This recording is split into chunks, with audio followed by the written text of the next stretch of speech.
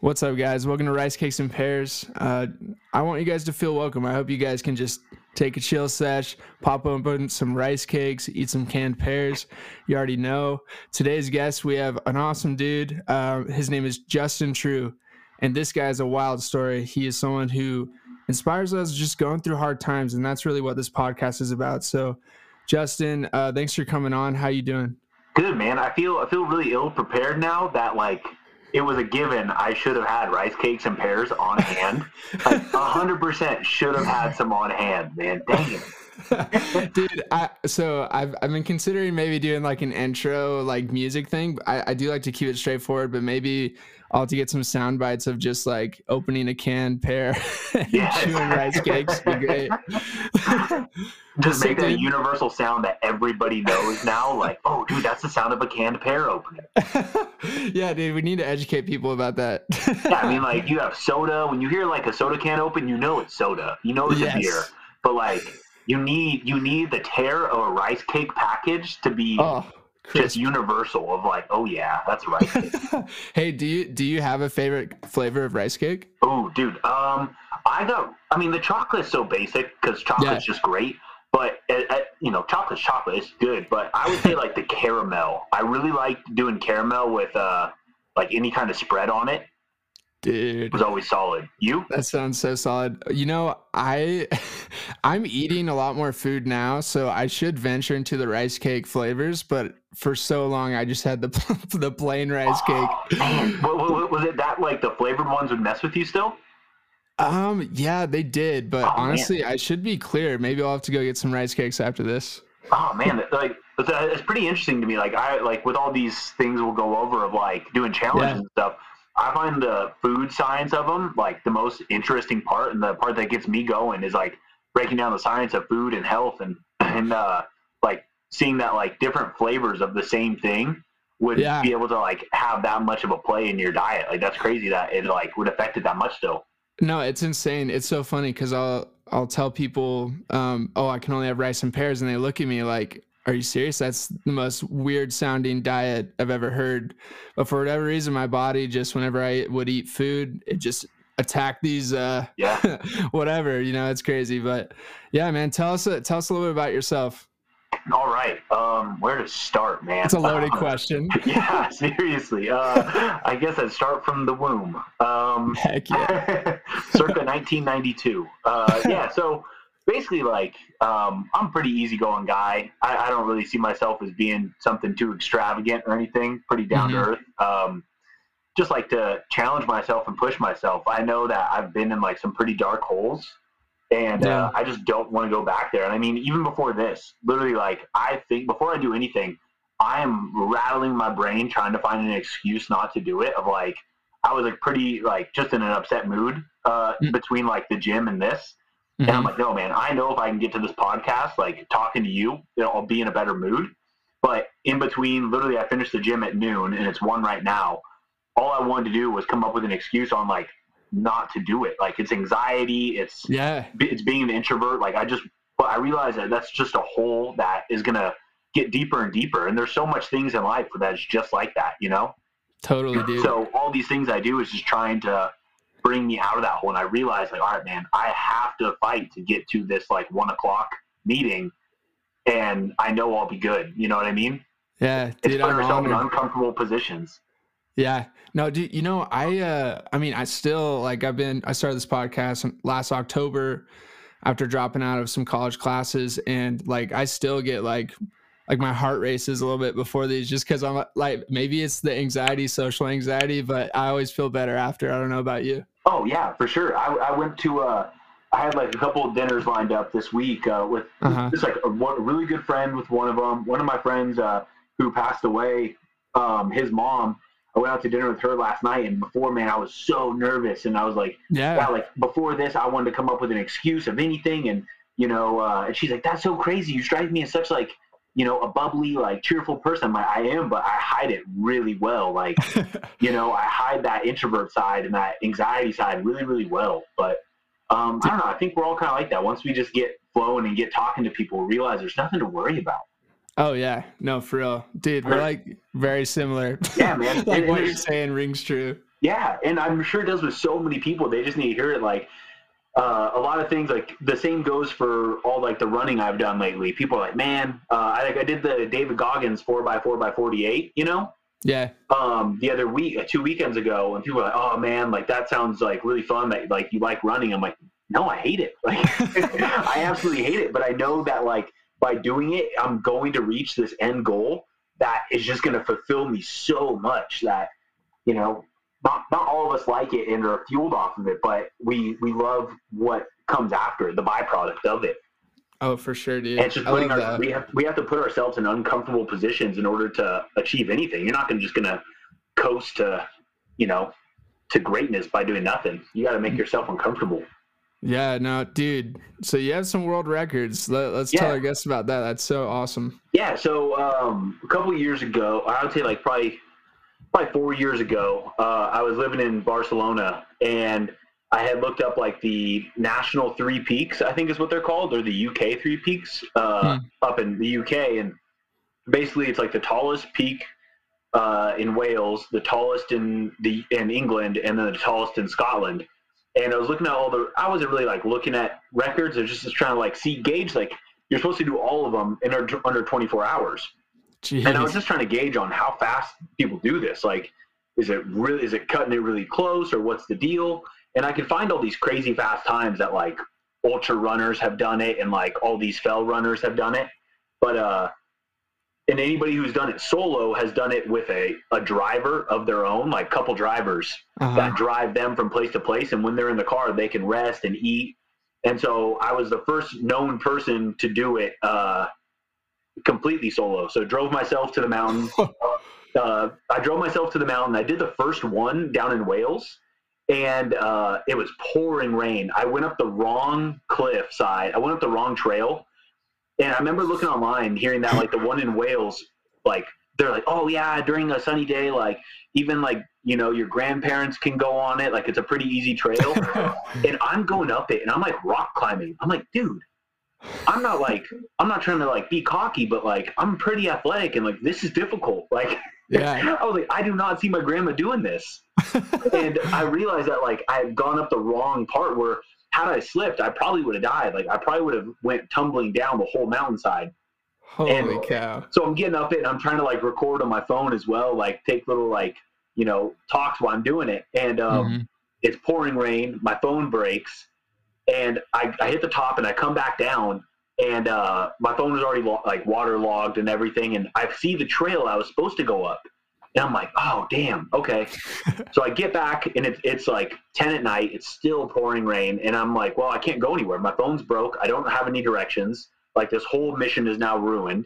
And I've done all of these, like, things that we'll talk about for charity. I've always done them for, like, this one in particular was for Make-A-Wish Foundation. And I'm like, shoot, man, I literally flew all the way up here. I have a flight out of Scotland, Edinburgh, tomorrow, basically. And I don't even know how to get there anymore, and my phone's broke. And yeah, man, it makes you realize like it's like 1990 again with no cell phone. Like, how should you guys do it? Do you guys just follow the sun? Seriously though. And so yeah, I went to a hostel nearby, and I found a bag of rice. I put my phone in the rice, and then I was like, well, the challenge is kind of ruined. I've spent 4 hours doing this, and I need my phone to soak in the rice. And I was like, well, I'm just going to start over. Like, I'm going to go run up the mountain, the correct trail, and then I'm going to run back down it. And it was 1 a.m, and hopefully by the time I'm done, my phone will be like halfway alive.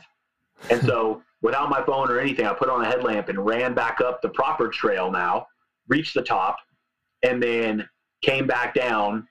My phone was halfway working, enough to where it could like speak and tell me where to go next.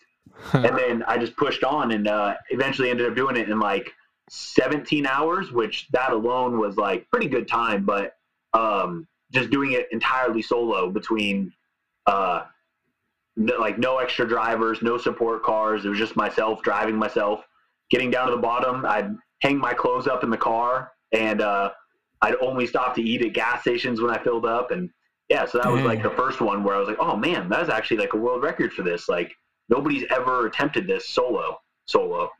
So was that the first world record you did, or were Yeah. there previous Yep. ones? Yeah, so Okay. that was the first one. So after that, were you just kind of like, wow, this is really cool, do it for charity, and it's also just very satisfying and rewarding? Did that kind of motivate you to get more, or is that just how it Yeah, happened? I really wanted to help people, and I loved pushing myself and doing stuff Yeah. that a lot of people were like, "Oh no, like you shouldn't drive by yourself. That's really dangerous. You should have someone with you." Right. And just kind of telling me that I shouldn't be doing it, or I should train more, or this or that. And I don't know. I just like helping people. And before that, I was fighting, like doing MMA for quite a few years, for about 8 to 10 years. I fought, Holy cow. and I loved the adrenaline of it, and I needed something to keep me going, like athletically, and just moving around. And Yeah. I don't know, like fighting was just such a crazy world, and it was so peaceful, as odd as it sounds, that I just needed something to put me in that mental space again, to stay healthy mentally and to keep pushing myself. Because when I get too stagnant, I get into pretty dark places mentally with like depression and everything. And so that was something I realized like pulled me out of it, and not just pulled me out of it from like the physical aspect itself and challenge, but the fact that I'm helping somebody in the big scheme of things. Like, it's not just I'm helping myself mentally, but I'm helping somebody else out there. Whether it's on the charity side, that they're on the other end of it, or it's somebody who's reading my story and like, oh, dude, that's pretty cool. Like, this guy did this. And then, eventually piling on a big enough resume of just like crazy things that people say they can't be done. People finally like start finding, some light in it, and being like, man, well, if he pushed himself to this extent, like I can push myself at least to half that. Let's do it. Yeah. That's all I wanted. Dude, I'm ready to go break a world record. Let's do it. Come on. Yeah. So the second one, I believe, the second one was the car pull. Was running a marathon, pulling a car, and it was 3,000 pounds. So like, I think 1.5 tons is what it is. And so, that's crazy. Yeah, I saw that Ross Edgley had done it. It had been done before, and I was just really bored that year. It was, I think, 2019. 2019 was like a crazy year for me as far as like doing, like, that was finally once I started like, man, this is something I want to do. Like, this is it. Because after fighting, I just wasn't sure what I wanted in life anymore and what was going to fulfill me. I knew I didn't want to live like a normal life, like, I don't know, just not helping anybody, Right. And so 2019 was like a big year for me with all that and finding out what my path was. And I mean, well, I'm 29 now, so I was 27, I guess. Like, yeah. So, it took me a while. Like, it took me a while to find, and I guess it's all different for us, man. People find their calling at a younger age. Some find it at 40, For sure, dude. But the carpool was a pretty cool one. I had met a friend, or just this guy that I had met in a hostel in Cairo in Egypt. And he was from Palestine. So it's pretty relevant with like what's going on right now in the world.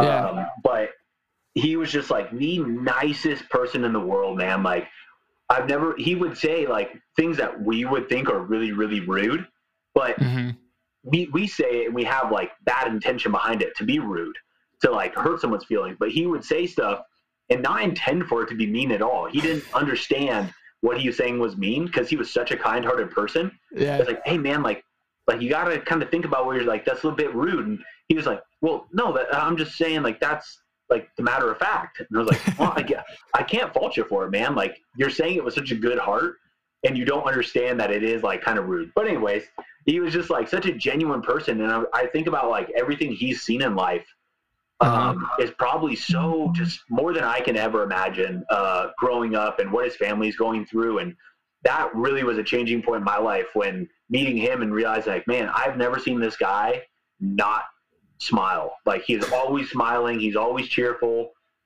Yet he has been through 10 times more than what I'll ever go through in my life. How do I have the right to be sad one day? Like, granted, we all have the right to be sad, I guess, but just look at it and realize, like, what are you actually sad about? Is it actually worthy of that? Or are you just kind of like, mourning in your own sorrows, and feeling bad for yourself? Yeah. Well, I feel like the people who are most happy have most of them have really been through some low points, and I kind of feel like such positive energy from you, and obviously you've been through so much. So I was wondering if we could maybe start from really where it all started with this crazy journey you've been on, ups and downs, mental health, all that stuff. Yeah. So basically when I was younger, so the thing with that guy, I was pulling the car for him. He had a really he had a really cool opportunity to go to school. He got accepted into a college in Florida and he couldn't go. And so somebody that we had also met in the hostel had set him up to go to college in Canada, and he had to raise enough money to pay for his first year of French because he had to learn French.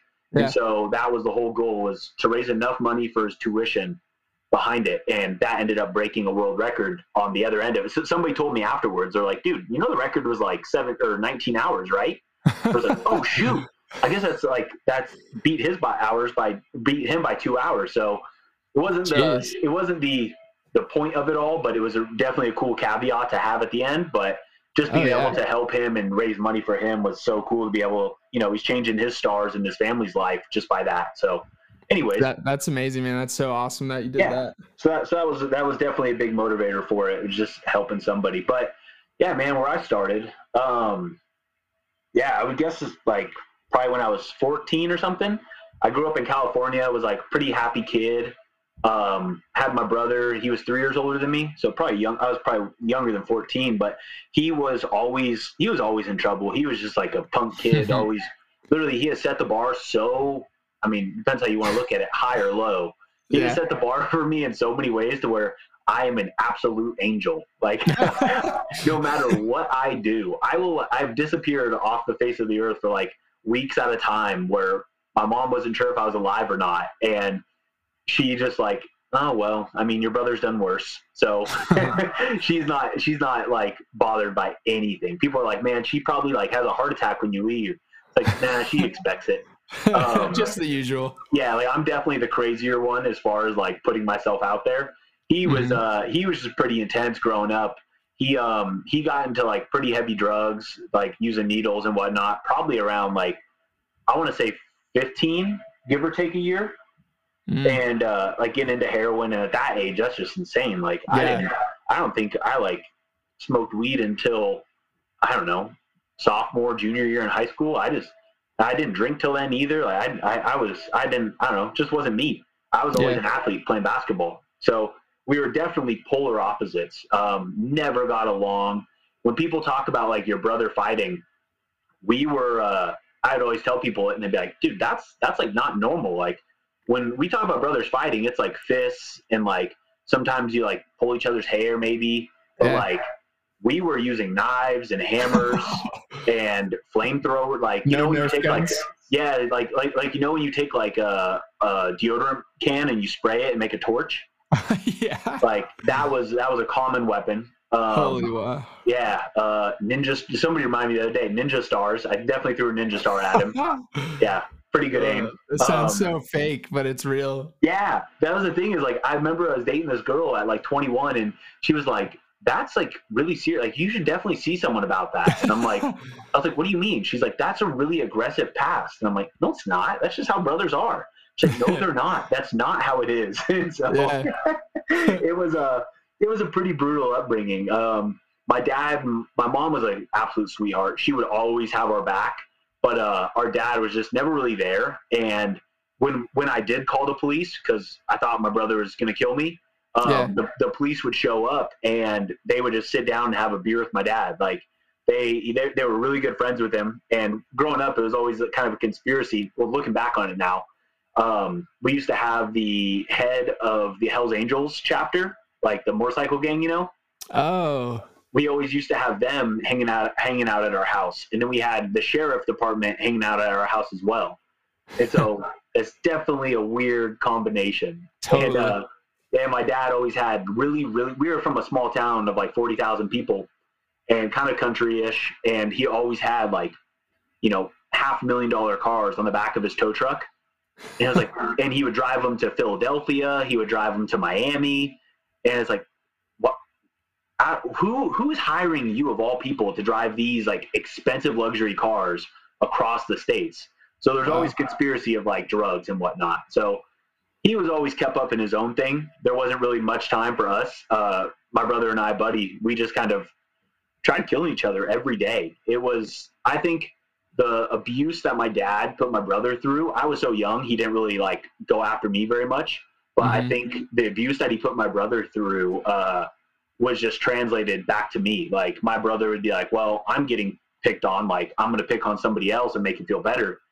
So I think that's definitely where like my kind of toughness and like resiliency kind of came along to, you know, like there's so many times where I could have gave up and just, I guess, died. Like, but I was so stubborn that I would not lose. I would not take losing.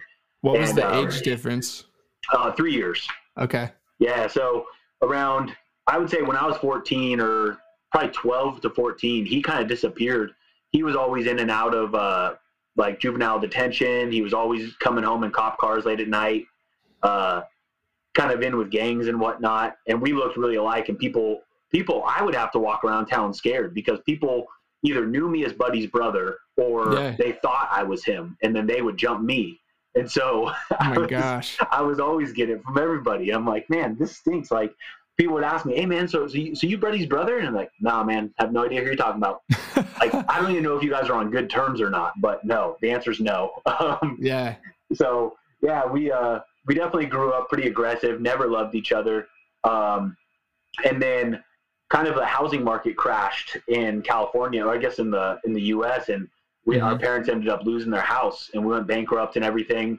My mom moved up to Oregon with my grandma, and that's where we moved. And my dad and them, that's when they got divorced. My dad was extremely, like, just such an awful person to my mom. Like, she is such a sweetheart, and she's kept me out of jail numerous times, and I can't imagine how many times she kept my brother out of jail, even though he went all the time. He probably would have lived there. He probably would have had residency if it wasn't for her. So she was amazing, and my dad would just verbally beat her down like no other. It was just hard to, I guess, watch now looking back at it, like how difficult that was, you know? Sounds traumatic. Yeah, man. I like at the time it is what it was, you know, but now looking back, it's like, man, it definitely is a reason why I gravitate towards women so much more. It's just bonding and relating. When I meet my friends' parents, like I don't really connect with their dad too much. I think it's because I'm just against the whole like male gender, and with females, like I love on them so much. Like I respect moms and women so much because you see how strong they are, man. It's crazy. Women rock. Yeah, man. Like my mom, I always say it, like people think I'm tough because I fought or because I do crazy things, but like if it wasn't for the weight difference, like she would beat my ass. Like she is so tough. So that gets into moving to Oregon. There was pretty like violent divorce as far as like yelling and just like the threats went, I guess. Still had never really seen my brother. He disappeared. That was a big pivotal moment where now my brother and my mom moved to Oregon, and I wanted to be around my friends and only my friends. So I stayed in California, and I was living with my dad in a trailer, and I hated him. He was such a bad guy, but I wanted to be around my friends, so it didn't matter.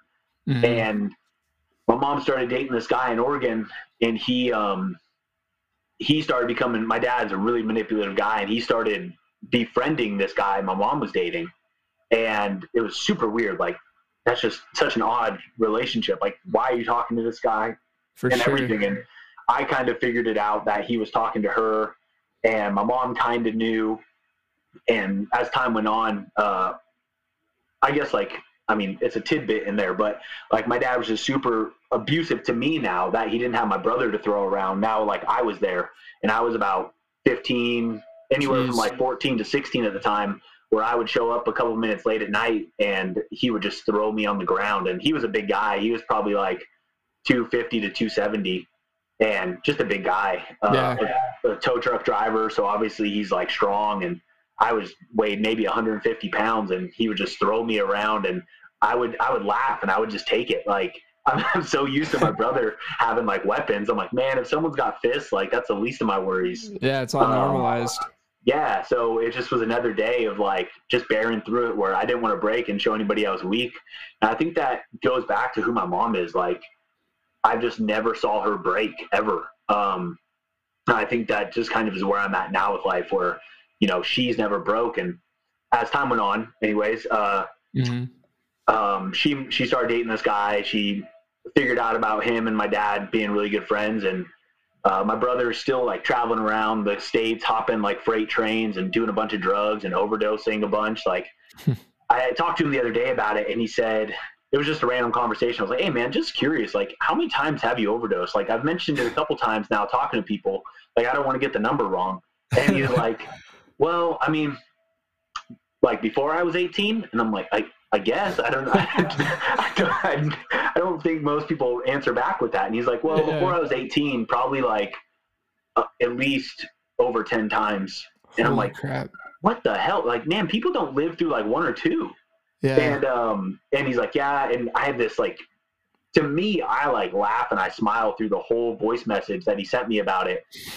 I posted on Instagram too, because I was like, it's so incredible. And I think he should tell his story, because he's lived such a wild life, going deep into that hole, like why he went into it, you know, like we went through the same stuff, but I obviously went the other direction and he went the other direction. So like what led you down that is so interesting. I think he would have such a great story, but he's like, yeah, I've been declared dead twice. And one time the doctor even wrote me a death certificate saying that I was dead. And he walks back in the room, and I was awake, and he just like turned pale. The doctor did. And he's like, he just walked out.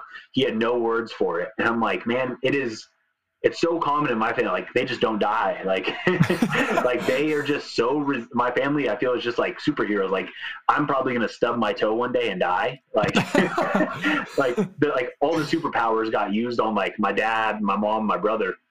And then there's me. Maybe that would be the world record for lamest way to die. Oh, dude, I got that in the bag. So yeah, he was always doing that stuff and never really around. I remember like the one when it like, I think life really changed for me. I realized as I start telling this story, man, I get more choked up with it. So sorry about that. You're good, like, man. I appreciate you sharing. It used to be like so easy for me. And I think I was like, yeah, man, that's how okay I am with it, because it was so nonchalantly talking about it. Yeah. I think I still had such a callous over it that I didn't really unpeel that onion and get back to it. And now I have, and it kind of gets to me a lot. But, this family took me in because my dad kept kicking me out of the trailer, and I'd sleep outside because I was too embarrassed to like tell my friends, you know, ask them if I can spend the night. You know, I was too embarrassed to, you know, I'm 16 years old being like, hey, I have nowhere to stay tonight. Can I stay over? And, you know, sometimes I would, but sometimes it was just too much to like, I would sleep in, like I'd creep into their backyards and like sleep on their back deck, or like in their patio furniture, or in like their pool house, like their pool shed. And, you know, I just wake up before anybody got up. I'd sleep on the side of the houses next to the garbage cans I mean, this just sounds like a professional, man. Because like, that's where everybody's heater for their laundry, for their, like washer and dryers pump out. So there's warm air. And so I would sleep next to it and just stay warm. And how old are you? Like 16. Jeez, dude. And so that was just kind of like a random thing. And I still like, some of my friends like listen to these. You know, they probably, most don't, because they know me and they think they know me. But the ones who I'm like closest to will put these on, who I've like been best friends with since I was 12 or around that age. And they're like, dude, I didn't know that about you. I'm like, yeah, man, I kept it a secret. Like I slept in your backyard probably 10 times. Like, you know? Yeah. So basically, this family took me in that I went to elementary school with, and they were amazing. And I kind of called the dad, like my dad now. And then the mom is like my second mom and my sister. But no relation at all besides that. And I was sitting at their house and I was doing homework for the first time in my life. Probably why I never did homework again, because my brother called me, and he never calls me. Now I'm like, all right, whatever. It's 9:00 at night. Like, I'll just pick it up later. I'll call him back later, see what's up. And usually he's probably just like in Louisiana, hopping on trains drunk. So that's kind of where he was at the time. And he left me a voice message, and eventually I was driving home, and all of a sudden I like listened to it, and he's like, call me back, and he's kind of like choked up. And I'm like, man, I've never heard my brother cry. Like, he always made me cry. Like, never heard him cry before. So I call him back, and he won't tell me what's wrong. And then like, he just hangs up on me, and I'm like, shit. And then I think my aunt picked up the phone. She called me, and I can't remember if it was her or him eventually calling me and telling me I was on my way to my dad's. The mom was driving me home, and I remember exactly where we were. Like it was yesterday, and like they just told me like my mom's been stabbed, and like several times, and like I just like threw the phone out of my hand, like it just launched, and I just jumped out of the moving car and like threw myself in the parking lot and was like yelling at the sky, like yelling at God, pretty much, like. And pretty much it was just like that whole rest of that night is just such like a hazy like memory for me. And then they obviously didn't take me back home because they knew I would like, I think they just knew that my dad like wasn't the person to be around. Mm-hmm. And eventually it came out that he pretty much manipulated this guy to do it. Because he's just, like I said, he's just such a good manipulator, and befriended the guy, and my mom broke up with him because they started getting close and was like, hey, this is too weird for me. And there was a bunch of eventually like the FBI got involved, and like the computers got pulled, the phones got pulled and tapped and everything, trying to figure it out. But yeah, this guy walked into Safeway and ended up, because my mom works at Safeway, it's like a grocery store. And she ended up like going into the back room because she saw him coming in, and he had like he was a big, like, he wasn't a big guy, but he had like a big country knife, like a big buck knife, and ended up stabbing her 7 times. And it was like 2 in the side, 2 in the stomach, 1 in the neck that like went from her ear down to like past her jugular and like to her like the center of her throat. And I think another time in the side, like it was about twice in the neck, and then the 5 were on the torso. And my mom's maybe like 130 pounds, 120 at the time. And so already like absolutely weighs nothing. And, such a frail lady, and, but so tough, I guess. Like, there was, I don't know how this relates, but just like people eventually, as I went on, people were like, oh, like that was your mom? Like, oh, my brother was there, or like my sister and her boyfriend were there. And to me, it was just so baffling that people would like admit that their friends were there when it happened and saw it. And I'm like, well, what'd they do? Yeah. And I'm like, they just sat there and watched someone get attacked. Like, like that is so crazy to me that you could just see someone being hurt and just be a bystander, whether they have a knife or not, like there's more of you than them. And all it takes is just circling somebody for them to back away. And there's a couple guys who always work at Safeway who are kind of like mentally disabled, or mentally, one of the guys his name is Larry, and he just died like a couple years back, but obviously not from this, but he ended up getting stabbed too, because he was the only person who like threw himself in the way to save her, so like that was pretty cool. And then I don't know, so basically nobody else returned back to work except my mom. Like one of the guys who was like the manager who did help my mom at the time, he just couldn't go back. He was so like traumatized by it. And then my mom, being like the badass she is, she just like a couple months later recouped and went back to work, and she still works there. So oh my gosh, to me that's just crazy. Like you're standing in the same spot every day that it happened. Yeah, I'd move away. Yeah, I'm just like nobody. And I her dream always was koala bears. Like growing up, she had like 15 to like probably 100 koala bears on her bed, like around the house. She had like a big stained glass picture that my dad made for her. She was like a fanatic about koala bears, like a crazy cat lady, but for koala bears.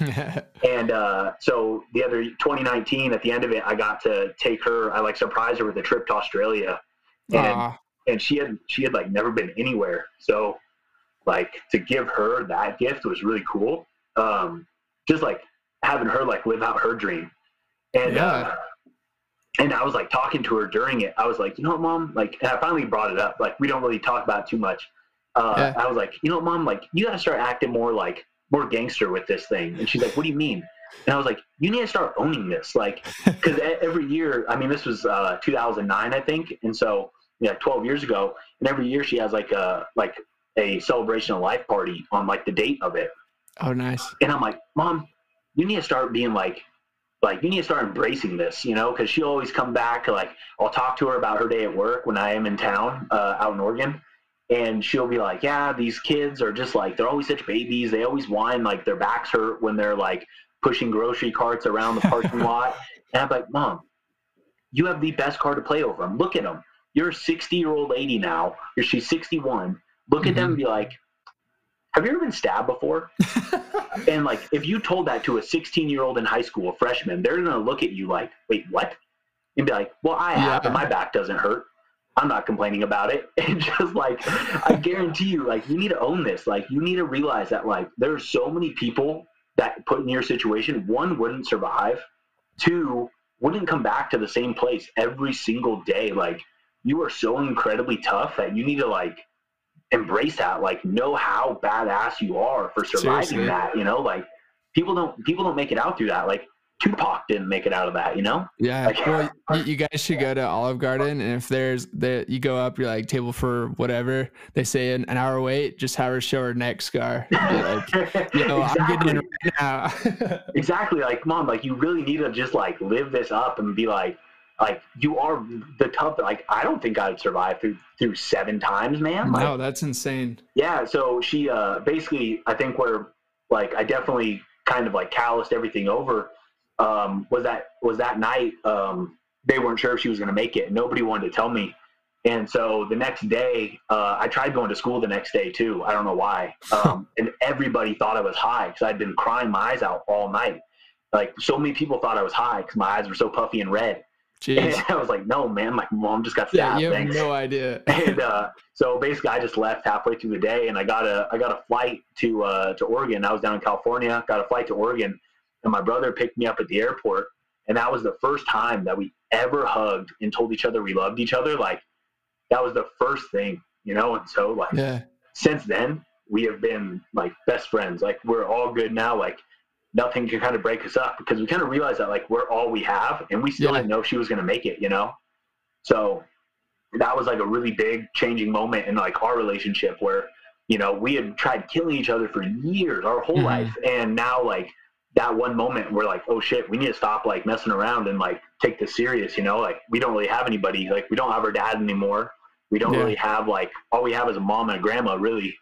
And who knows if mom's going to make it to the next day, you know? So I go into the hospital, and the doctor, I was 16, the doctor just is like, all right, like, you can go in and see her, but you can't cry. Like, if you cry, she'll cry and she'll die.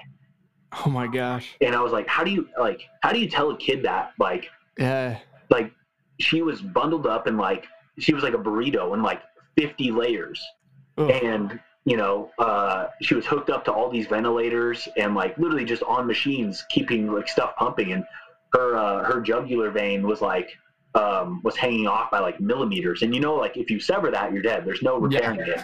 But it was millimeters because somebody in the store, one of the people who actually did help, one of her coworkers, like, put her thumb on her neck and like pretty much saved her life. So, yeah, I think that was like definitely a part where I was like, shit, man, like, I cannot cry. So after that, I just learned how to like suck it up and just like, I went in and saw her, and that was like the changing moment in my life where I was just like, all right, like, I have 2 directions I can go. I can either like go down the route that my brother's going down, or I can like be the man of this family that this family doesn't have. Like, my mom is like the support system for all of us. And like, now she's down. Like, if somebody doesn't pick up the slack, like, we're done. Like, how are we ever going to stay afloat? So basically from there on out, well, actually right after that, I ended up getting expelled from high school. Like, I was so angry. Like, I was such an angry kid after that, and got expelled 3 weeks into moving up to Oregon. And nothing crazy. I just like, we found the master key to the school and broke in and played a bunch of pranks on like the janitors, like moving desks and turning on lights like there was ghosts, and then made some food in the culinary room, and then eventually stole my grandma's car to go steal guitars. And then it was one of the kids' ideas to go do it. And then, basically the next night we felt bad about it and stole the car again. I was 16, couldn't drive. So took my grandma's car again in the middle of the night and returned the guitars, but it was already too late. So, that was my mom. My mom definitely kept me out of jail that time. She lied for me, but I got expelled.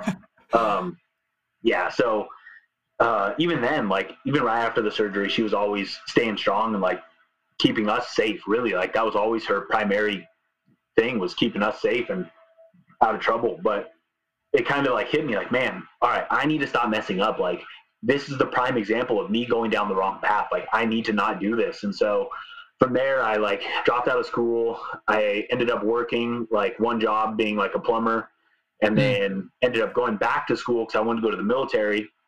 I needed more credits because I was like a high school dropout, you know? Yeah. And eventually I started going to college and eventually ended up getting my engineering degree because people always thought I was dumb growing up. I was just angry. I was just an angry kid. I wasn't dumb. I just didn't want to do any homework or anything. And basically that was another thing of people just being like calling me dumb. So I looked up like one of the hardest degrees to get was being an engineer. So I decided to go do it. Like I wanted to prove people wrong with it, you know, like you can do whatever you set your mind to. And while I was going to school, I started fighting, like doing MMA and stuff. I never got into street fights. I got jumped a couple times by my brother's friends, but never, I always hated fighting. I thought it was the stupidest thing in the world. We did it enough in house. Like I didn't need to do it anywhere else. Yeah. And so I just oddly got into fighting and didn't even mean to take my first fight. My buddy just kind of set me up with it. He's like, hey man, like you're actually like really good. Like you should fight. And I'm like, all right, man, do it. Then set me up. And I was joking. And then the next like week he comes in, he's like, all right, man, you got to fight in like 3 months. And I was like, dude, I was just kidding. Like, I don't want to do that.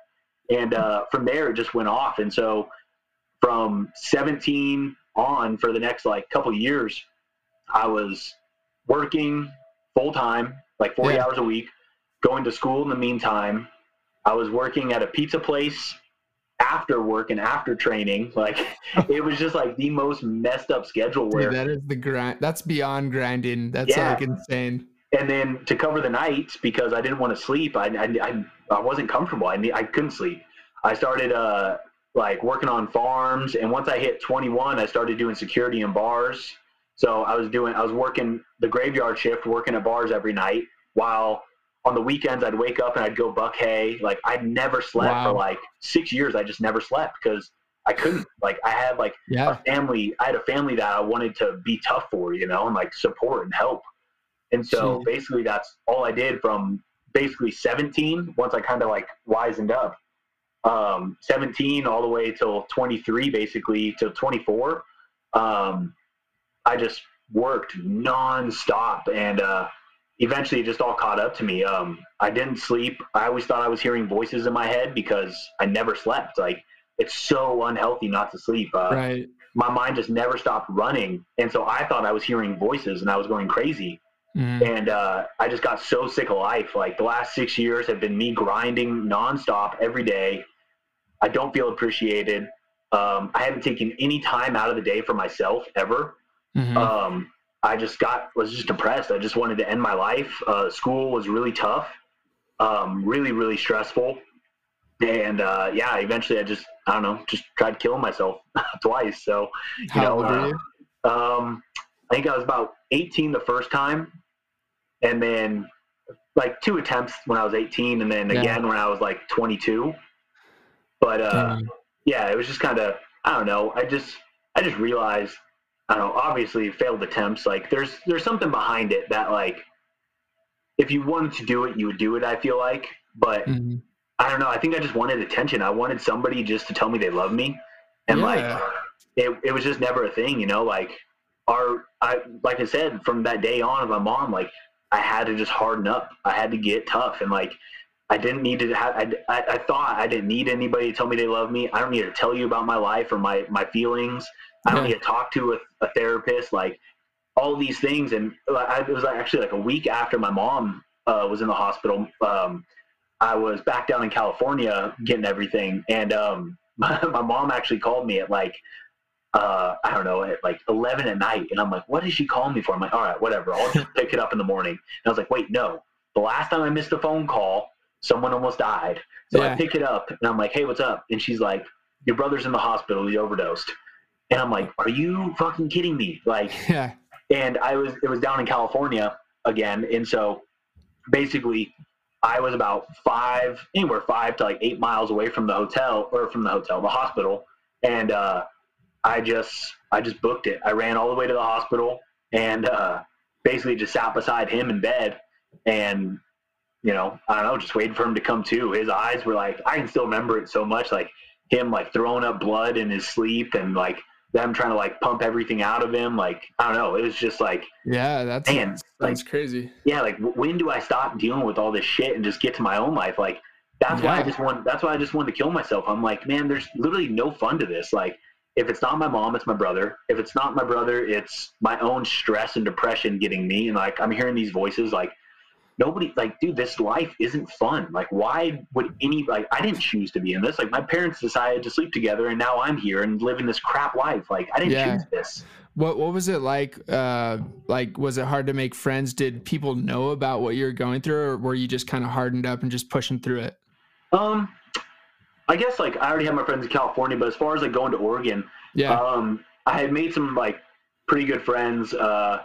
Actually, the guy who I went to dinner with his mom last night, the one who I said passed away before we got started, he was my first friend in Oregon, and he introduced me to everybody. But still, I was pretty shy at first. I didn't really let anybody in. And then once people got to know me, they're like, dude, it's so crazy how different you were at the start. And I'm like, I just didn't trust anybody. Like, if you were trying to be my friend, I thought it was just because you felt bad for me.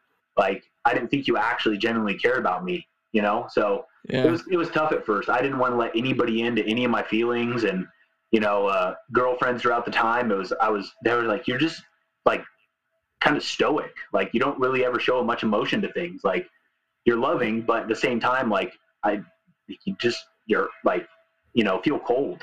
And I don't know, I still am in a sense, but I've tried to harness it quite a bit and be able to balance my life with it and be happy because it was such a dark time. Dude, I can't even imagine. So I've been through some traumatic stuff on my own. Nothing near, I mean, everyone goes through different stuff. Oh yeah, man. But, it's all relative. Yeah, exactly. So I don't know if like I'm sure you've probably been to therapy. When I went to therapy, they were telling me I was disassociating from the trauma, and that's why I couldn't feel a lot of things like emotions. I don't know if that was the case for you at all. Yeah, definitely. Dude, it's still a struggle for me too. Like I haven't, and it's not like I'm trying to cry or want to cry, but it's like I feel really sad, but nothing comes out. I literally cannot.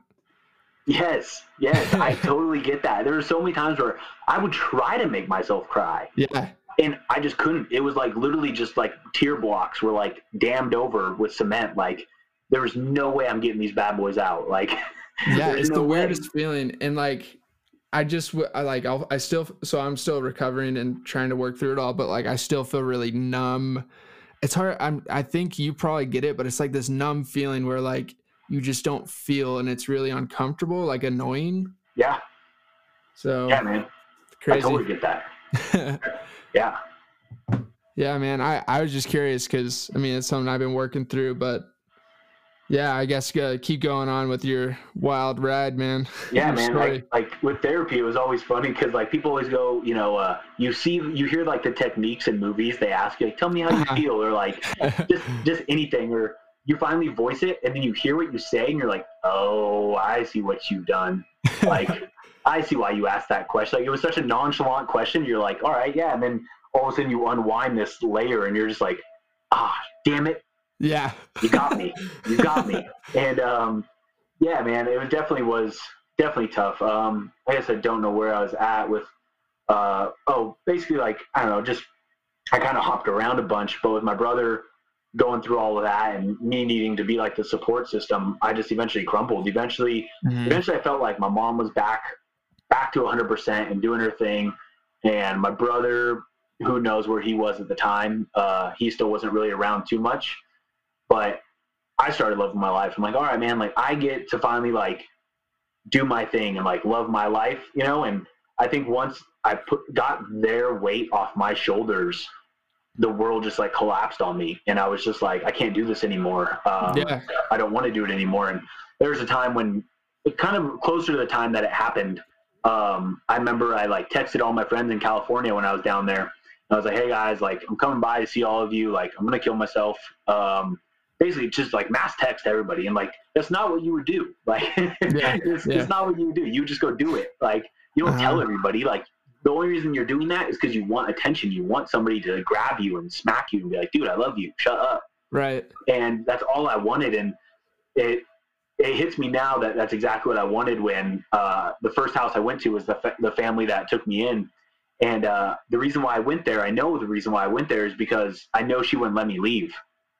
And, you know, I know she would tell me that she loves me, like, remind you, like, dude, JT, like, you need to love yourself. Like, and that was the first person that ever told me that I need to love myself. And I was like, man, I've just never thought about it like that. And, you know, that was a big changing moment in my life. And then when I was doing the Goggins run the other day, someone else said that while we were running. He's like, yeah, man, there's so often, like, we don't just love ourselves, and there's always one person in our lives that tell us, like, hey, man, you need to love yourself. And, like, I almost broke down in tears on the run. Like, I feel I went from, like how you're saying, like, you can't make yourself cry, and now I'm just like the biggest baby. Like, I'll watch something and like almost start tearing up. And I'm like, this is a stupid show. Like, I'm just like a big baby, like in my feelings now, but I like it. Like, you know, I'd rather feel like this than, you know, there's no shame in crying. And I think back then I just thought it was weak, and I had no room for being weak. I had to be strong. I had to be the one strong person in my family to hold up my brother, to hold up my mom.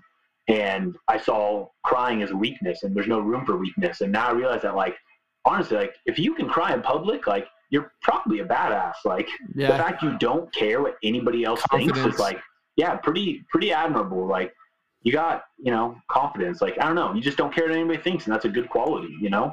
Yeah, I agree. And so I guess from there on out, I just like, I don't know. Obviously that was before, and then I started working all the time and got depressed, and, you know, tried taking my own life. And then that didn't obviously work, and realized that I need to, like, do something different with my life. Like, I need to do something different. School's almost done. I got more into fighting. Was like, all right, I'm not going with this whole school thing anymore. Like, I'm not going to go on after it. I just wanted to prove people wrong. And I was dating this girl, and I was actually going to propose to her the next day, and she broke up with me the day before. And I was like, man, we're on different pages. But I'd never traveled anywhere. The first real airplane I went on was to where my mom got stabbed. So I was like, man, I'm done. Like, I don't really have much money because I'm spending it on everything else here to keep things going. And, like, I had one credit card, the $600 college limit. And I booked it out. I maxed it out completely on a one-way trip to Bali. And I didn't know Bali was this magical place for, like, honeymoons and couples. Yeah. Like, I didn't know that, man. I saw it being it was the cheapest place on the map for a one-way ticket. And it was in 2 weeks. And I had my passport, and I was like, I'm gone, man. I'm going to disappear. Like, I want to start over. I want to start a new life. Like, I've just got through all this crap with my family. And then now this. And so I was heartbroken and basically just disappeared for a month or so. And really, like, I hate being like, oh, traveling changed me, or like, but it did. Like, I think the people that I met reinstilled my happiness in life. I realized how happy I was as a kid. And, like, when I look back to who I was when I was like 8-10 years old or so, like, the people who knew me back then always knew me as, like, the smile, like, cheerful kid that always wanted to make people laugh. Like, that's all I was about. And, somewhere along the line, I got away from that. I got away from who I was. And I have a tattoo on my wrist, on each one, on my right arm it says stay, and on my left arm says true. So stay true, like my last name. And there's so many meanings to it of, like, I remind myself, like, I need to stay true to myself. Like, I went through such a dark period in life where I just went down a rabbit hole that wasn't me. And I was such an angry person. And I thought everybody hated me because I was such an asshole to everybody. If anybody got close to me, I just tore them apart. And I realized, like, man, I need to stay true to who I am. And I got the tattoo as well because my brother had it, and I thought he was going to die. It was when I was 16 I got it. And so I've just added more meaning to it as I've got older, being like, man, this is actually, like, a really good saying. He has the same tattoo, and so I was like, I want something to remember him by because I think he's going to die soon. So I basically went to Bali and, like, met these group of people that I still talk to every single one of them today, probably, like, once every, like, month or two. Nice. And I still go see them. When I went to Australia with my mom, like, I went and stayed with one of them before she got there.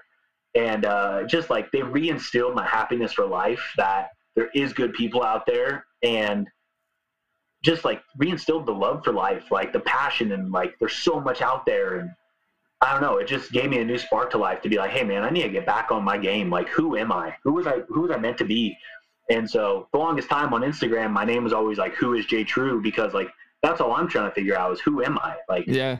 you know, who are we at the end of the day? I have no clue. That's my whole purpose, is trying to figure out who I am.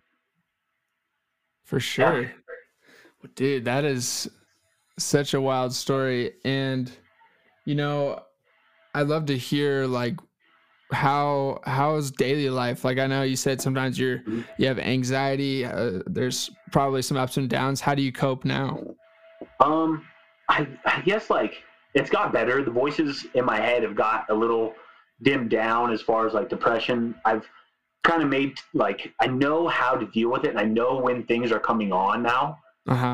One of the kids that I met while fighting, he was like, it was always cool. We always had younger kids coming in and train with us that were in high school.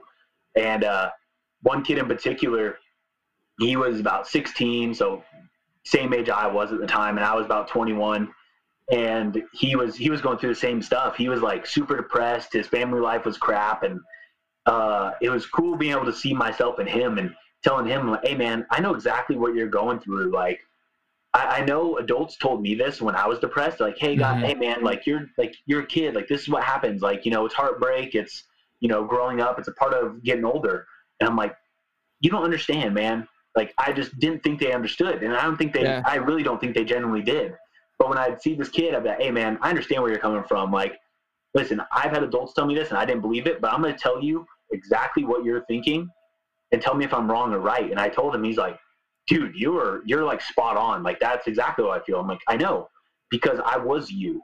And at this point, or I wasn't 21, I was a little older, I started traveling a bunch. And after Bali, I just like sparked a fire, and I started going to all these countries, just one after the other. I think in like a couple of years, I hit like 40 countries. Holy cow. And I don't know, people back home are like, man, you got such a cool life. Like, you're always doing this, going to new places, like having fun.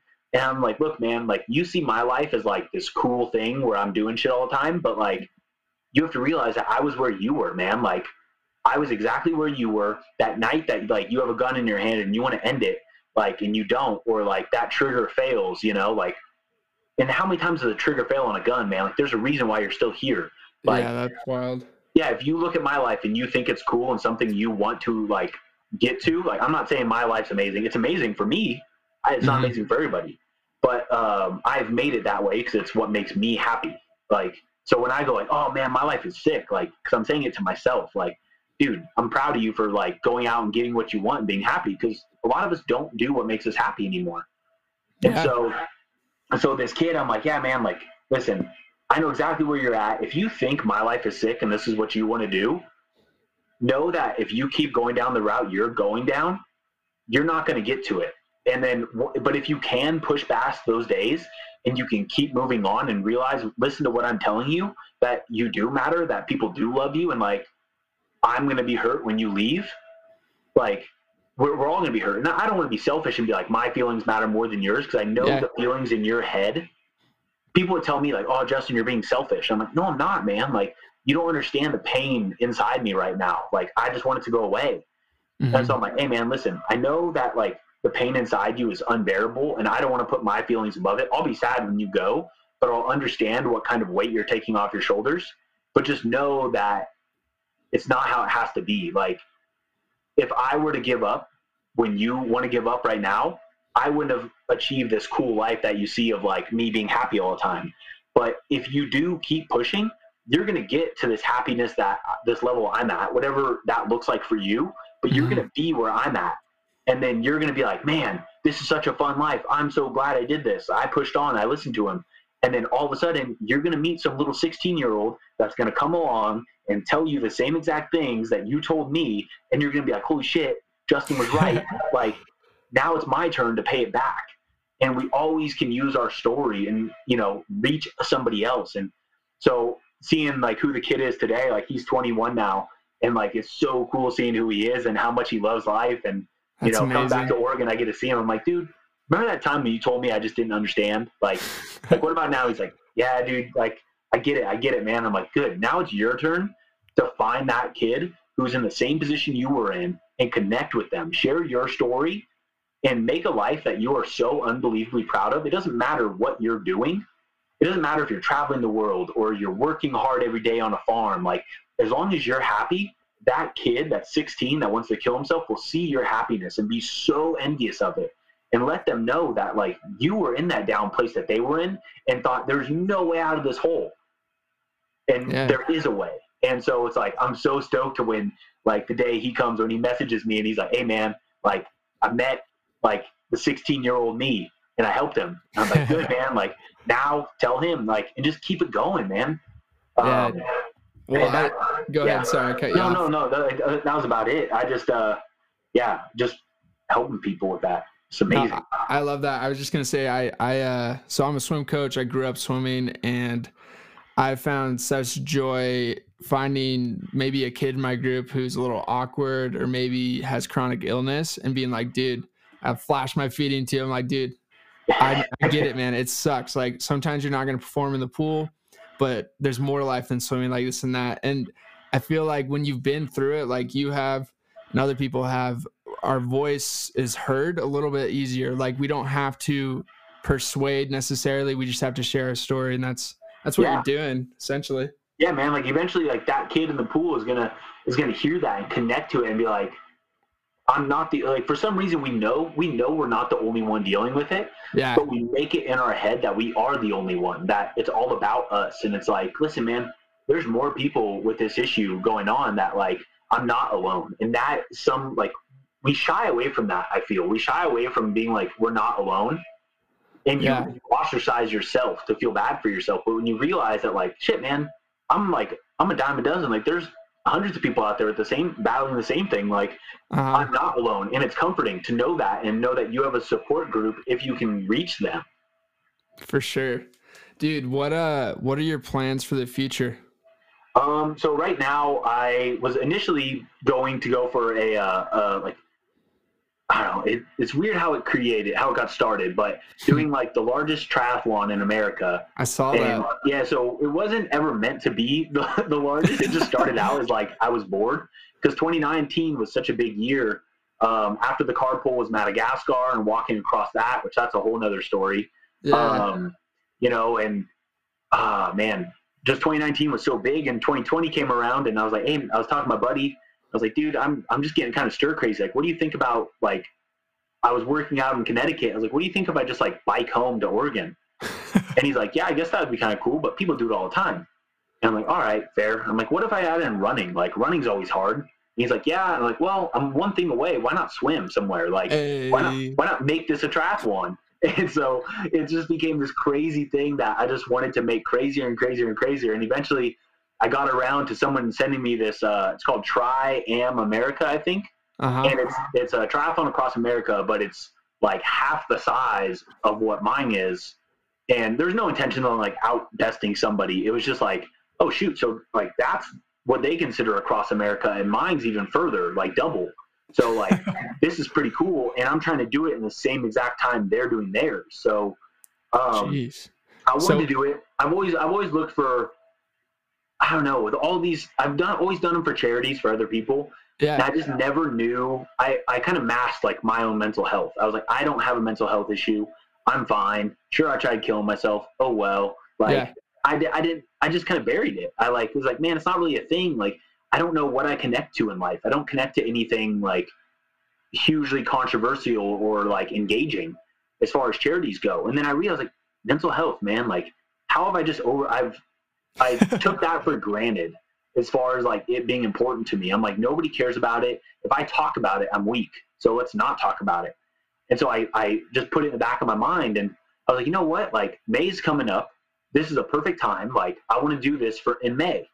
But a documentary crew got a hold of me, and they were like, hey, we want to turn this into something big. Like, we've heard your backstory, and we want to turn it into something. Like, we think your backstory reaches so many people and just hits home with a lot of people, whether it's like you came from an abusive household, you've dealt with eating issues. I was anorexic for most of my life fighting. Like, all those fighting years, I was anorexic. and just never told anybody. I just hit it really well. I just throw up after meals, or I just wouldn't eat. And so, man, from, your brother overdosing to your almost losing somebody from an attack, like somebody somewhere can connect to it and be like, dang, I went down that road and went down a depressed lifestyle, or not lifestyle, but like I went down a dark road because of one of these reasons. And I just think like, man, somebody out there is going to be able to grab a hold of this and be like, all right, like he's pushing on. And my whole moral with it is I wanted to make it as big and as crazy as possible, because I want to go through the days that suck. I want the days to be so miserable. I'm not a swimmer by any means. Yeah. I want the days to be so miserable. That's why I want to do it as fast as they're doing theirs, because it's going to make it suck. It's going to make it hurt. My whole body's going to be in pain. Mentally, I'm going to be in pain. And that's like the whole thing with life. Like sometimes life is hard. Sometimes life sucks. And we just want to give up today. And there's going to be days on the swim right at the start, or like in the middle of the bike. I'm like, dude, I'm done. Yeah. I want to give up. And I realized that like dating back to the carpool with Kamal, the kid that I knew in Palestine, his family, like his family never had a choice to give up. You're in such a rough area that like you have to fight every day to stay alive. Like, who am I to give up on a bicycle? Like, people go through so much worse than what I'm going through, and I'm choosing to do this. I'm blessed to have the opportunity to hop off the bike, to have the chance, or the possibility, the opportunity, I guess, to hop off the bike and be like, I'm done today. I'm gonna go get food. Like, no. I realize how blessed I am to have that opportunity, but I'm not going to take it. I want to fight through this, and I want to put myself through so much adversity that, like, I don't know, I can't quit, because someone else out there, they can't quit. Because if they quit, that means they're dead, Yeah. Whether it's someone in a war-torn country, or if it's somebody who is sitting on their bed at night and they have that bottle full of pills and they're like, dude, I want to end it. And you want to quit. And it's like, no, there's so many things that we just need to go through, because granted, days 1 through 4 or 5 swimming might suck. The first 2 weeks of biking might suck. But eventually, I'm going to hit that day of sunshine, metaphorically speaking, and it's going to be amazing. And that's like the thing with life, man. Like with my life, with everything with my mom, from there on out, like, did the next week suck? Yeah. Did the next month? Yeah. Did the year, 2 years, 3 years, 4 years suck? Yeah. But eventually, like, I hit 24, and I hit such a dark hole that I kept fighting. And now I have like this life that I'm so blessed to live and so happy to live, and like so jacked every day to like wake up and do anything that I love. And had I given up at 18 or even younger, I wouldn't have been where I'm at today, and I wouldn't have helped who I have today. And like that right there, having people reach out to me and tell me that I've helped them and I don't even know them, is the most rewarding thing in the world. Like, I can't even put into words the inspiration that gives me. People are like, man, you're so inspiring for like doing this or doing this. I'm like, you have no idea. Like, you reaching out to me and sharing your story and being vulnerable with me, who you don't even know, inspires me to be stronger, because you're so strong that you don't even recognize it, And so in November, so that's happening in November, because because they want to craft this, like, they want to craft this into like a really good story, and they're like, we don't have time to do it by May, so we want to wait till November. So that's my plan for the future. And that's exciting. So I'm looking up is it the America's Largest Triathlon? I'm looking at your Instagram. Yeah. So it starts in the Bahamas, and you swim 50 miles. Yep. So I'm going to swim 50 miles. I don't know, like, you're a swimmer, man. Like, how long does it take? Holy cow. That's like, okay. If you're a really advanced swimmer, you can probably get 3 to 4 miles in a 2-hour session. Okay. But yeah, that'll take a good while, and you're in the ocean. Dude, that's freaking crazy. That's awesome though. I'm so pumped for you. Yeah, man, it's gonna be sick. I was talking to a guy, and he's like, you're gonna go through the most like the body of water that has the most books and stories and movies based on it in the world. I'm like, wait, like, what are you talking about? He's like, the Bermuda Triangle. I'm like, what? That's there? And he's like, you didn't know that? And I'm like, no, man, but you got me so pumped up now. Like, dude, geez. So 50 mile swim, 3,000 mile biking. Right. And then 600-mile run. Yep. Wow. So And the it's going to be 600. documented.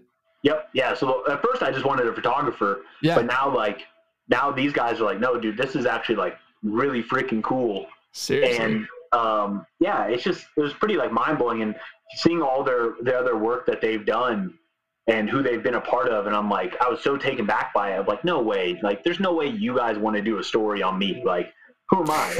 I'm just an average dude, you know? Dude, you're extraordinary. but that's kind of what I like. I don't know. I like saying that. I'm like, when, we were talking about, different struggles, like when you grew up with your struggles and I grew up with mine. And I like to make it known that, like, there's nothing about my life that is unique, like my story is a dime a dozen. All of ours is, where it's like, you're not alone. There's nothing that makes my story special. That's so true. Like, I fought out, like, trust me, there's everybody else out there has their battle. It could be a different battle, but it doesn't mean it's easier. And so I'm not saying mine was the hardest thing in the world, because it definitely wasn't, but it's a story that I want to be vulnerable enough to tell and inspire someone else out there who's like, dude, my story is way harder than that. I'm going to share mine. Like, good, man, share it. Please share it, because it's going to help more people, because we all have kind of been, I don't know, groomed now to suck it up, and it's not healthy. It's not healthy at all. Eventually you're going to snap. Yeah, dude, I love the freaking motivation you got. It's so awesome. Yeah, and man, it's almost like you've been training your whole life for this. Like, you've been through the pain so much, and now you're just going to do this triathlon. That's pretty wild. I know, man. And somebody else told me, so there's another world. I mean, you could say, obviously it's my triathlon that, like, I made, I guess, but like, so it is the biggest in the US. I don't know if it's the world, who knows, but and I don't know what the regulation on it would be, because obviously I'm going to sleep or try to sleep. Yeah. I get so jacked up when I do this stuff that I just, like, I don't want to sleep. I want to keep going. But obviously it's like 21 days to 25. Like, I'm going to fall asleep somewhere. But in the running section, there's a 6-day race that they've done for like the last like 5 years, I think. And the US record for a 6-day race is 605 miles, I believe. Wow. And then the world record is like 630 something. And so I was breaking it down yesterday, and I don't know, man. I feel like I can break the world record or the US record. I feel like I can break the US record if I can, like, hold a steady pace. Yeah. I'm not the fastest by any means. I just know I'm the most resilient when it comes to it. Like, I will not give up. And I don't know, that kind of dates back all the way to when I was fighting. Like, I always got like a compliment after I got done with the fight. Like, literally the second the fight was over, people were just like, dude, I could not kill you. Like, I tried so hard. And you just, like, you literally, there was one guy who, me and him went through a war for like 5 rounds. And he's like, man, I thought you were going to be so easy to walk through and I'd win, because he was going to go on to bigger things after. And he was like, dude, I thought I was going to walk through you. And then all of a sudden you just winked at me and, like, smiled. And he's like, at that moment I knew that, like, this was going to be a war. And I'm like, yeah, man, I'm not scared by this. Like, that, like, I like people when they're just like, dude, you were just impossible to kill, man. You're just tough. I'm like, tell me about it, man. Like, I get it from my mom. So yeah. What was your fighter name? Just Justin True. Nice. I guess my nickname was like the Boogeyman. And it was solely people. I had an interview one time after a fight, and they're like, so how come, like, the Boogeyman? I'm like, well, in college I got really drunk once or twice, and I just fell asleep underneath the bed. And then my buddy was like, dude, you're kind of like the Boogeyman. You should use that as your fight name. And I did it as a joke. I like, when he showed up to one of my fights up in Oregon, he was down in California, he drove up for it, and it was like my surprise for him. So he was like, oh shoot, you did it. Dude, that's legendary. Then it just kind of stuck, man, because, everybody's got really intimidating names, and I'm like, dude, I just got drunk and slept under beds. Like, it just kind of became my thing. Dude, that's so funny. I wonder if it threw any of them off. They're like, wait, what? Yeah, like, I really just don't care about this. Like, I don't know, man. I've been beat up before. Who cares? Let's just do this and have fun. Like, I saw it as such, like, a business thing of, like, I don't know. It was just it was what it was. I didn't hype it up too much. I've been in fights before with my brother, and nobody's got a chainsaw, so I'm pretty happy. Yeah, thank goodness. So, Justin, where can people follow and find you, especially coming up on your awesome triathlon? So basically on Instagram, The Real Justin True. Basically how it's spelled right there, The Real Justin True. TRUE. I don't know why. True or false without the word false. But and then my website is whoisjtrue.com. And hopefully we'll be able to put a live tracker up on there when the time gets closer. Yeah. And obviously throughout it, we're going to kind of go on more of YouTube. Just have to search my name, Justin True, on YouTube and go through that. So sick. Yeah, it should be good. We'll have a lot of things up for it as far as live tracking, try to do interviews along the way. I would like to do a podcast every day or maybe 2 a day while I'm on the bike. Cause I'm going to be on the bike for, 15, 16 hours. I might as well have someone on the phone and just do like a fun podcast of like just chilling, or not even a podcast, just something, talking to somebody and record it. It'd be kind of fun. And yeah, man. So it should be a good time, and hopefully recruit people who are along this route. We'll have the map drawn out of the towns we're going to go through, and people can kind of do like a Forrest Gump style and come join for a bike or for the run. So dude, yeah, I already have quite a bit of people signed up for the run coming out with me in Southern California. So that should be a ton of fun. And again, it's just everybody who supports me and like opens up and shares their story is like, it motivates me so much. I don't think people realize how fulfilling it is to hear that you might think that I'm inspiring you, but you're inspiring me, like beyond belief. And it's just cool. It's just a crazy world, man. Like we got to do it together, man. We got to lean on each other. It's awesome. Well, sick, man. Thank you so much. Dude, I'll share this very soon. Thanks a lot, man. Awesome, man. Thank you. Yeah. Take care, man. Later.